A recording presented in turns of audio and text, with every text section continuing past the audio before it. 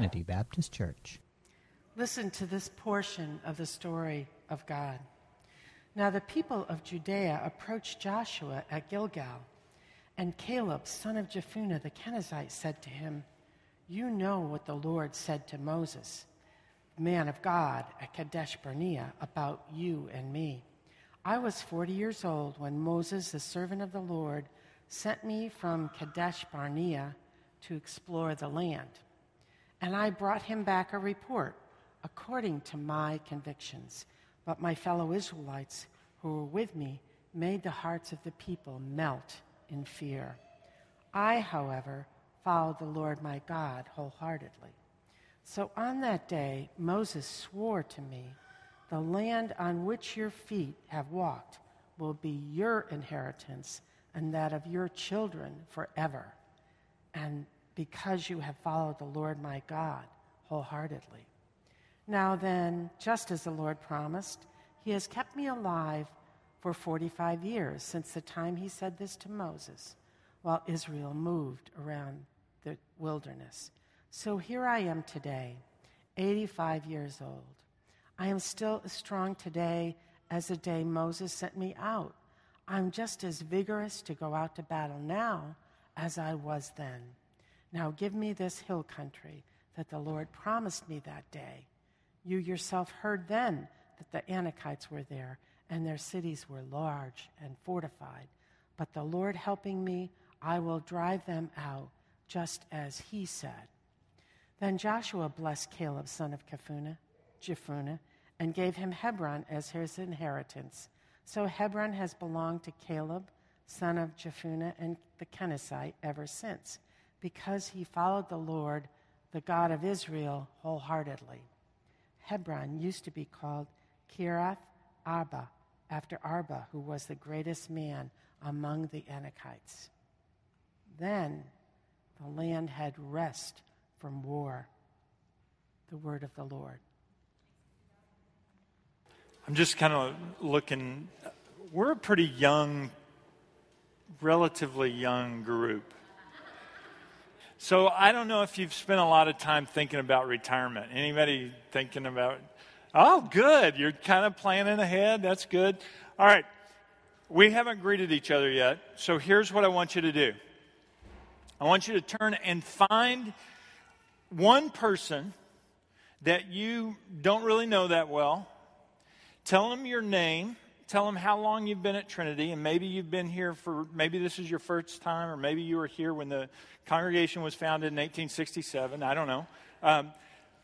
Just say, "Hi, I'm Keith. I've been here 22 years, and here's what I want to do in retirement." All right? If money was no object, if you had all the resources that you could imagine, what would you do in retirement? All right, so find somebody and introduce yourself. All right, ready to go.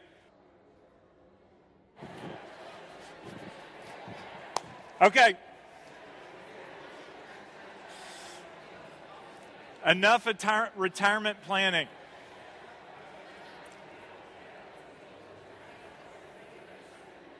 Okay, this obviously struck a chord with folks. You're liking this. You're liking thinking about this. Who has something exciting planned? Anybody? Erica, what are you going to do? She's going to live all over the world and write. I like that. I like that.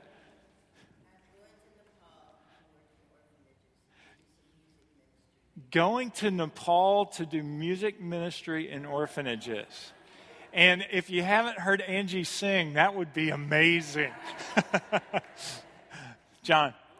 Jackson's retirement plan is. Okay. He wants to live by the beach in a big house, and he wants to probably do some art, and also have a lab to study biochemistry. In retirement, he's gonna do art and biochem on the beach. I like it. Okay. That only has something tangentially to do with what we're talking about this morning. We're in this series called Taking New Ground, where we've been walking through the book of Joshua, learning some new things about how we can take new ground in our lives spiritually. And we have come to this section of the book, chapters 13 through 19, that when you read them, they're actually pretty boring. Okay? I know I'm not supposed to say that because I'm a pastor and it's the Bible, but it's boring. Because it's just names and it's land allotments and it's boundaries and all this stuff. But tucked into all of that stuff, there's some wonderful jewels of spiritual truth. And one of the jewels is this guy, Caleb, that Betty read about this morning.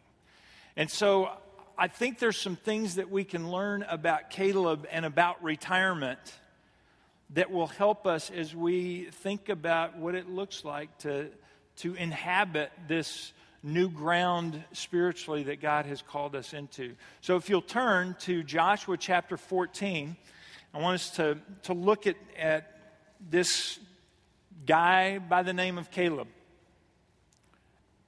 If you read verses 1 through 5 of this chapter, of chapter 14, you would see that it's just kind of the summary of these tribal allotments of 9.5 tribes. And you might recall that 2.5 tribes had already been given their land on the east side of the Jordan. And so essentially 1 through 5 tell us that Joshua is joined by the high priest Eleazar and by one representative from each of the 12 tribes to oversee the assigning of the land. But I want you to notice verse 6. Now the men of Judah approached Joshua at Gilgal, and Caleb, son of Jephunneh, the Kenizzite, said to him. Now stop right there. Who is this guy, Caleb the Kenizzite? If you were here in January when we began this series, and yes, we've been in it for 4.5 months, you'll remember that we talked about when Israel came to the banks of the Jordan the first time, and we're looking at the promised land the first time. They sent 12 spies in to spy out the land, and all 12 of the spies came back with the same report. Yes, it's awesome land. It's flowing with milk and honey. It's a fertile land. But there's big people there. There's fortified cities there. They've got iron chariots there. So they all came back with the same report. 10 of them said, because of the obstacles, because of the opposition, we can't take the land. But 2 of them said, yes, we can, because God's with us. Those 2 were Joshua and Caleb. So Caleb was one of the 2 spies who had faith that God would give them what he had promised. And if you read in Numbers 13 and 14, you'll see that in chapter 14, because of Caleb's wholehearted commitment to God and his faith in God, God promised to give Caleb the land that he spied out, the land that he did the recon on. Now, there's something else we need to know about Caleb. Caleb was a Kenizzite. Who are the Kenizzites? According to Genesis chapter 15, the Kenizzites were among the people who lived in Canaan. You see, the Kenizzites were a people that lived in this land that Israel had just conquered. The Kenizzites, and Caleb was a Kenizzite. That means that Caleb was not by blood an Israelite. He was not a Jew. But at some point, and we don't know exactly when, maybe it was while they were in Egypt, maybe it was early when they just came into the wilderness. We don't know exactly when. We do know that it was at least 38 years prior, because he was one of the spies who went in to spy out the land. All we know is that at some point, Caleb came to identify with the people of Israel, and he put their faith in the God of Israel. He was a foreigner. He was a Canaanite.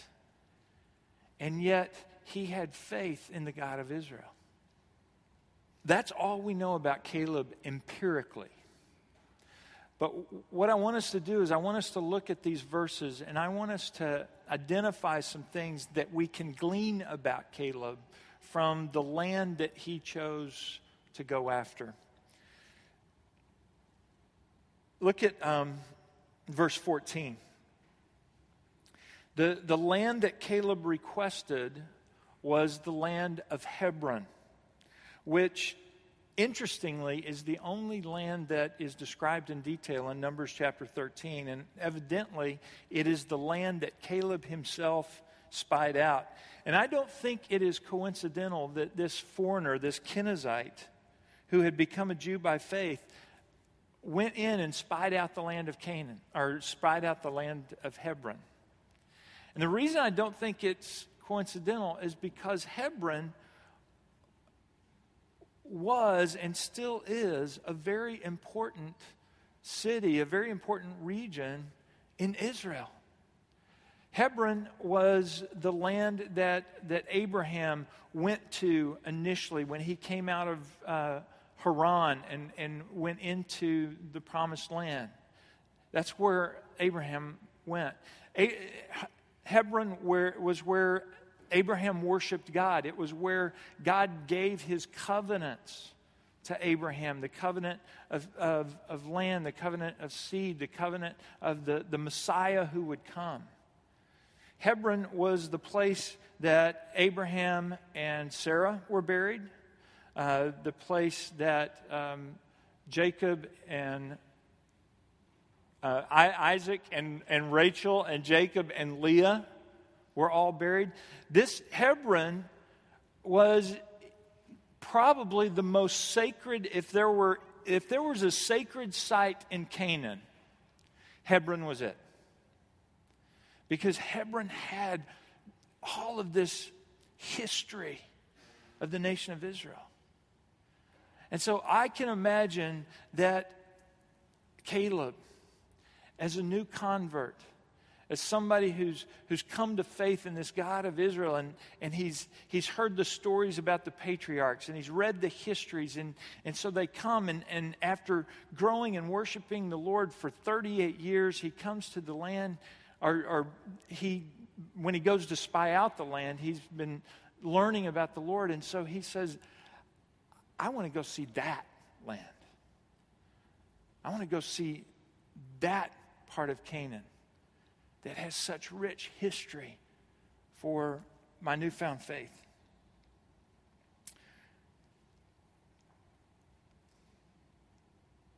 So he goes and he spies out this land where Abraham has worshiped, because this is the God that he worships. And by the way, the name Hebron literally means in the Hebrew fellowship. It was named that because that's where Abraham had his fellowship with God. And so Caleb wants to go and fellowship with God there. I don't know if this means anything for you, but I think it's significant that of all of Canaan, God would specifically choose to give this most sacred of Jewish land to a Kenizzite, to someone who was not a Jew by blood, but was one who had come to faith. I think that speaks to the heart of God for those who would follow him by faith. There's something else about Hebron that Caleb and the other spies saw, though they reacted very differently to it. In Numbers 13, when the spies came back, they reported that they had seen descendants of Anak. And in verse 15 here, it tells us that Hebron used to be named after one of these Anakites. When you read through the Old Testament, you will see that the Anakites are over and over spoken of to be these people who are large and terrifying. And they are They are a foe that nobody wants to come against. In fact, in Deuteronomy 9, the question is asked, who can stand up against the Anakites? Implying that it's impossible to win victory over these huge, dominating, terrifying people. So Caleb does his reconnaissance 38 years prior. And he goes and he sees the beauty of the hill country. He experiences the history. But he also recognizes the opposition in the land. But when he returned to Kadesh Barnea, he was looking through the eyes of faith, just as Joshua was. They believed that God was bigger than the opposition. They believed that God was a God of provision, that God would enable them to overcome any kind of opposition that they were facing. And his convictions hadn't changed over all these years. Look at verse 7. It says, I was 40 years old when Moses, the servant of the Lord, sent me from Kadesh Barnea to explore the land, and I brought him back a report according to my convictions. What were those convictions? God can do this, right? God can enable us to take the land, and those convictions hadn't changed. But my brothers who went up with me made their hearts of the people melt with fear. I, however, followed the Lord my God wholeheartedly. Verse 10.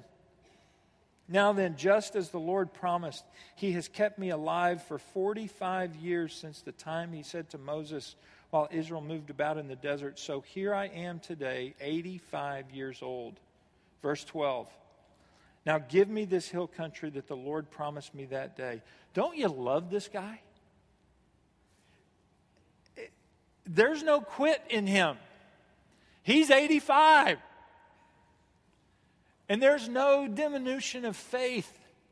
For 38 years in the wilderness and another 7 years of conquest, he has dreamed about this land. He's dreamed of the day when he would get to see what God would do that would enable him to take this land that God had promised him. I don't know about you, but I love that. This guy had a promise of God that he held on to for 45 years. And he wasn't going to stop until he saw what God would do. He was going to hold on to that and step into that. Isn't that awesome? And isn't that convicting? How many of us have received a promise of God through his word, and we've known because of the power of the Holy Spirit speaking to us, and we've read the scriptures and it's hitting us, and we know that's a promise of God to me, and we hold that with conviction, and then a week goes by and nothing happens, and then a month goes by and nothing happens, and our conviction begins to diminish. And then another few months go by and nothing happens, and we start doubting the promise altogether. Right? What if you have to wait for 45 years to see the promise fulfilled? What if you have to keep fighting and fighting and fighting to see the promise fulfilled? Caleb not only held the conviction for 45 years, but when he saw the opportunity, he stepped into it with expectation that God would deliver on his promise. Friends, has God made a promise to you in his word? Are you expectantly looking forward to its fulfillment? And are you stepping into the opportunities that God gives you so that you can take part in its fulfillment? That's what Caleb did. Caleb was a remarkable man. And there are a number of things that you could probably point to, but I want to just point to 3 this morning.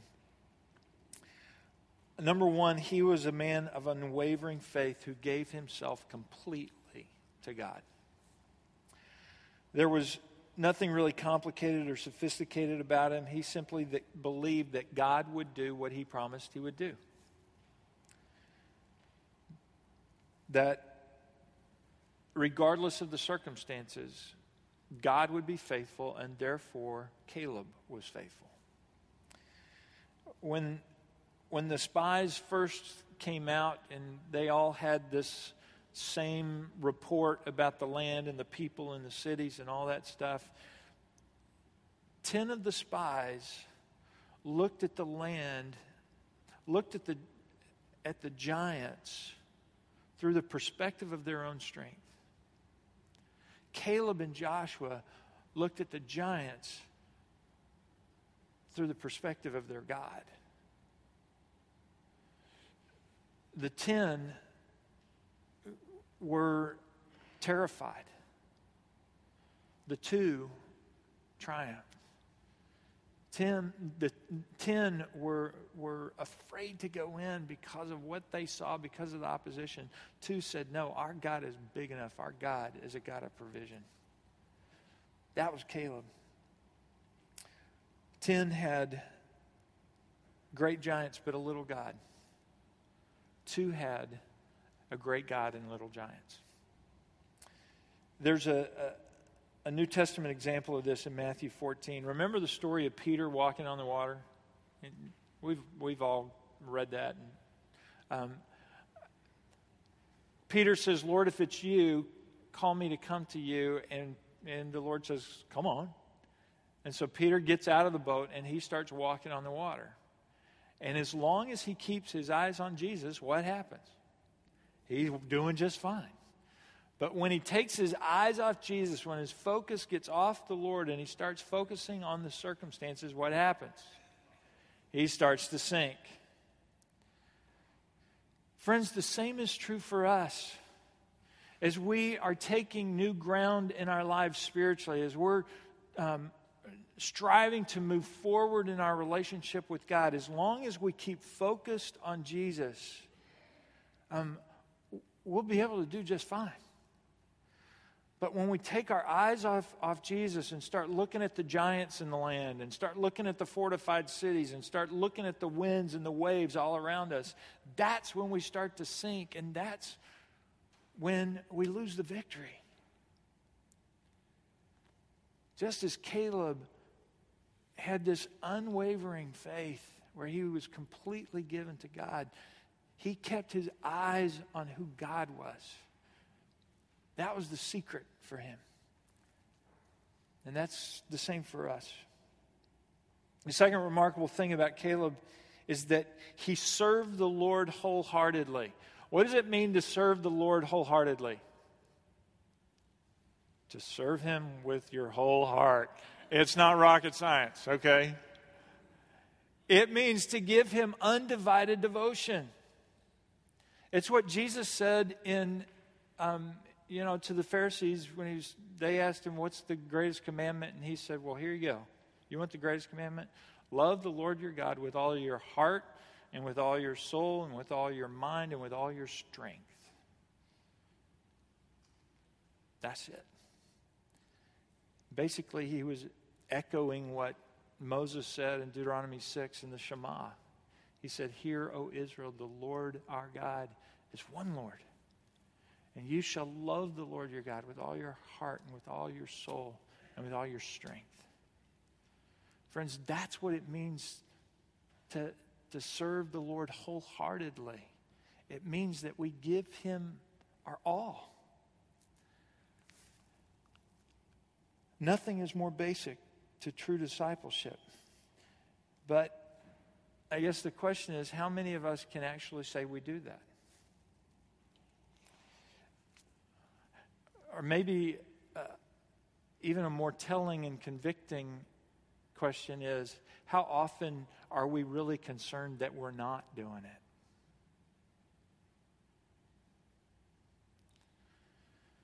Caleb did it for 45 years.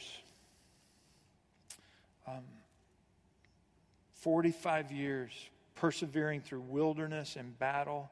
He says, I have followed my Lord wholeheartedly. How about us? How many of us can say that for the last 45 hours, we've followed the Lord wholeheartedly? Or how about for the last 45 minutes? I mean, even as you've been sitting in here, has your heart been undivided toward Him? Or are you thinking about this thing and that thing?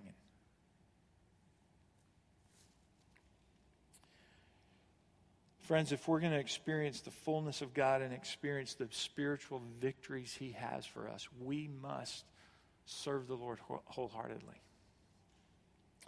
The last thing I find so remarkable about Him is that, I don't know how to put this, He was old. He was old. He was 85 stinking years old.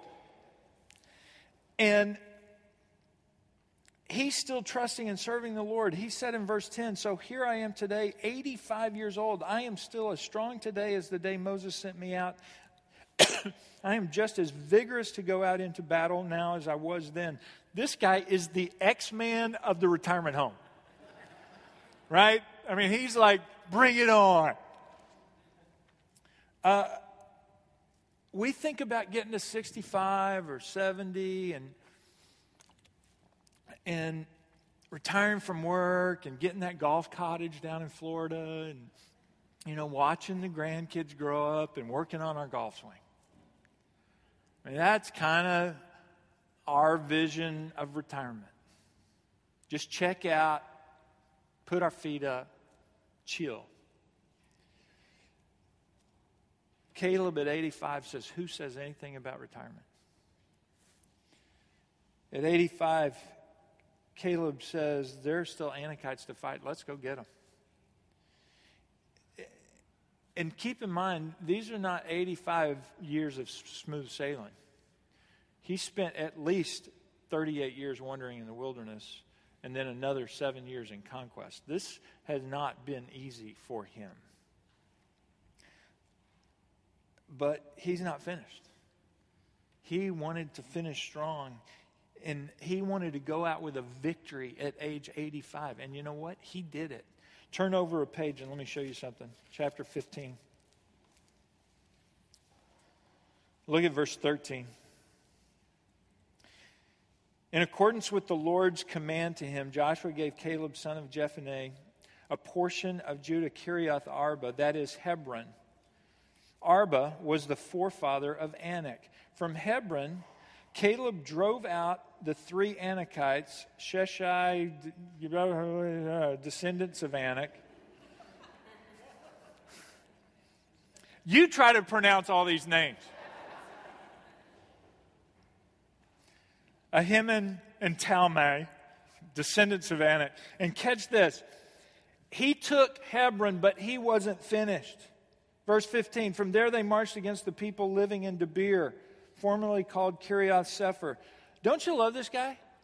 85 years old, and he's still going. He's like the original Energizer Bunny. Verse 16, he's not done. And Caleb said, I will give my daughter Achsah in marriage to the man who attacks and captures Kiriath Sefer. He's throwing out challenges to the young guys. He's saying, dudes, check her out. You want her? You go do what I did. You put your faith in the Lord and you go take the land.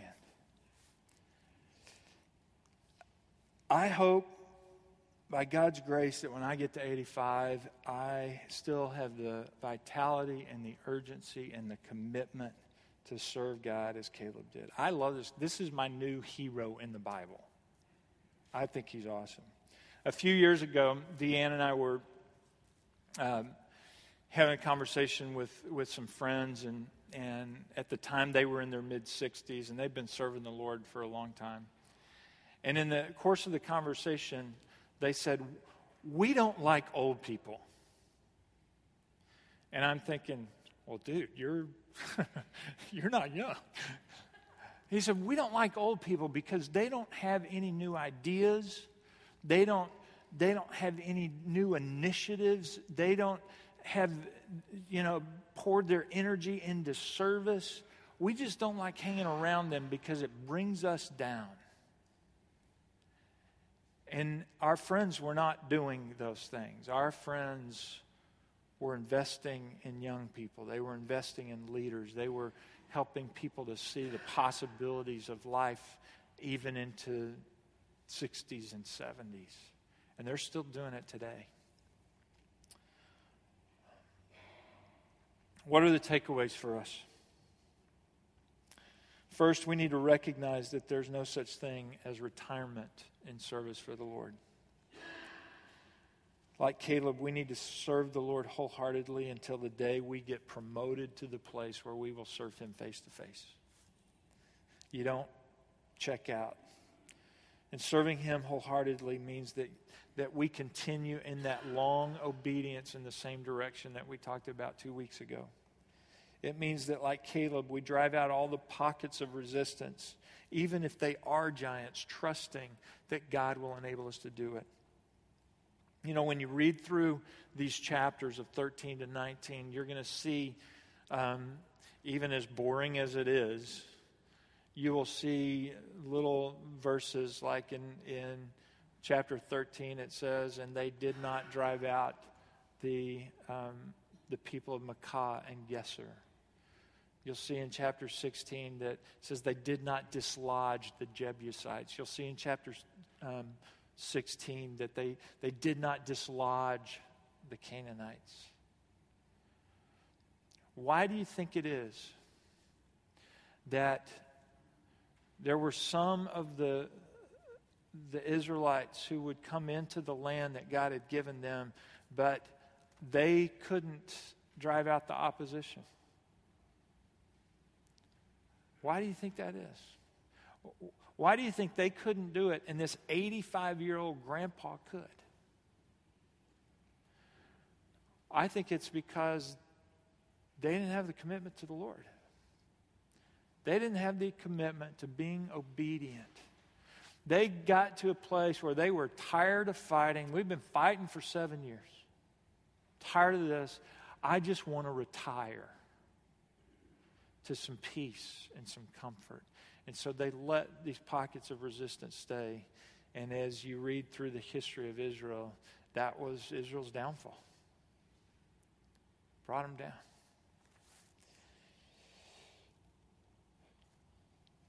Friends, God doesn't say anything about retirement. I don't know where you are in your life right now. There may be giants in your life that need to be driven out because giants can cause us to take our eyes off Jesus. And those giants might be things like comfort. They might be things like material possessions. It might be peace, conflict avoidance. It might be a relationship. Whatever it is, God will show you if you ask Him. But what He desires from you is wholehearted obedience. That you love Him with all your heart, soul, mind, and strength. And if you're thinking that the giants are just too big for you to drive out, may I be so bold as to say that you have probably clouded the issue by taking your eyes off Jesus and putting them on the waves, on the giants, on the circumstances. And when you do that, that's when you start to sink.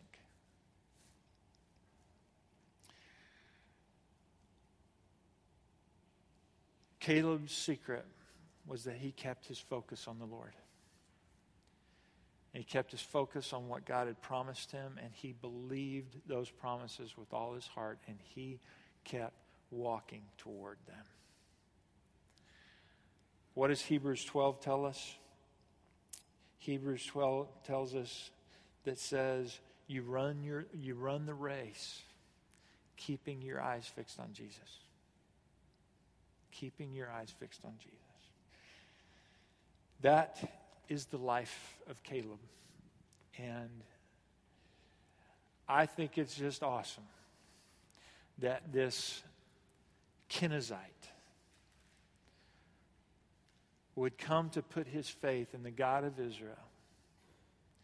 And he would experience the truth of this God to such a degree that he wholeheartedly served him over all these years to the very end, because he believed that God would do what God said he would do.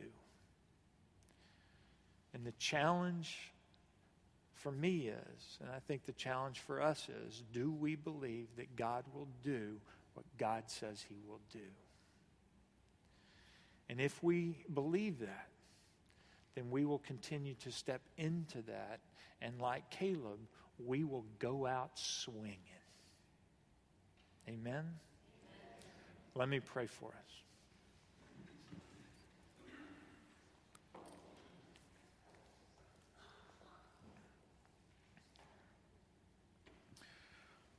Lord, I am so grateful for the testimony of this man. I am so challenged by that testimony because I just, relatively speaking, I have little faith. I believe in your promises for a while, but then I start to doubt and I start to want to throw in the towel. But I thank you for the example of this guy who just doggedly pursued you and pursued the promise that you'd made and knew that you would enable him to claim that land. Lord, I pray that you would give each of us a vision for that new ground spiritually you want us to claim. Speak to us through your word. Speak to us through others who would be your mouthpiece in our life. Help us, Lord, to hear from you what that new ground is that you want us to claim. And then, Lord, let us walk with dogged perseverance toward it, serving you wholeheartedly, heart, soul, mind, and strength.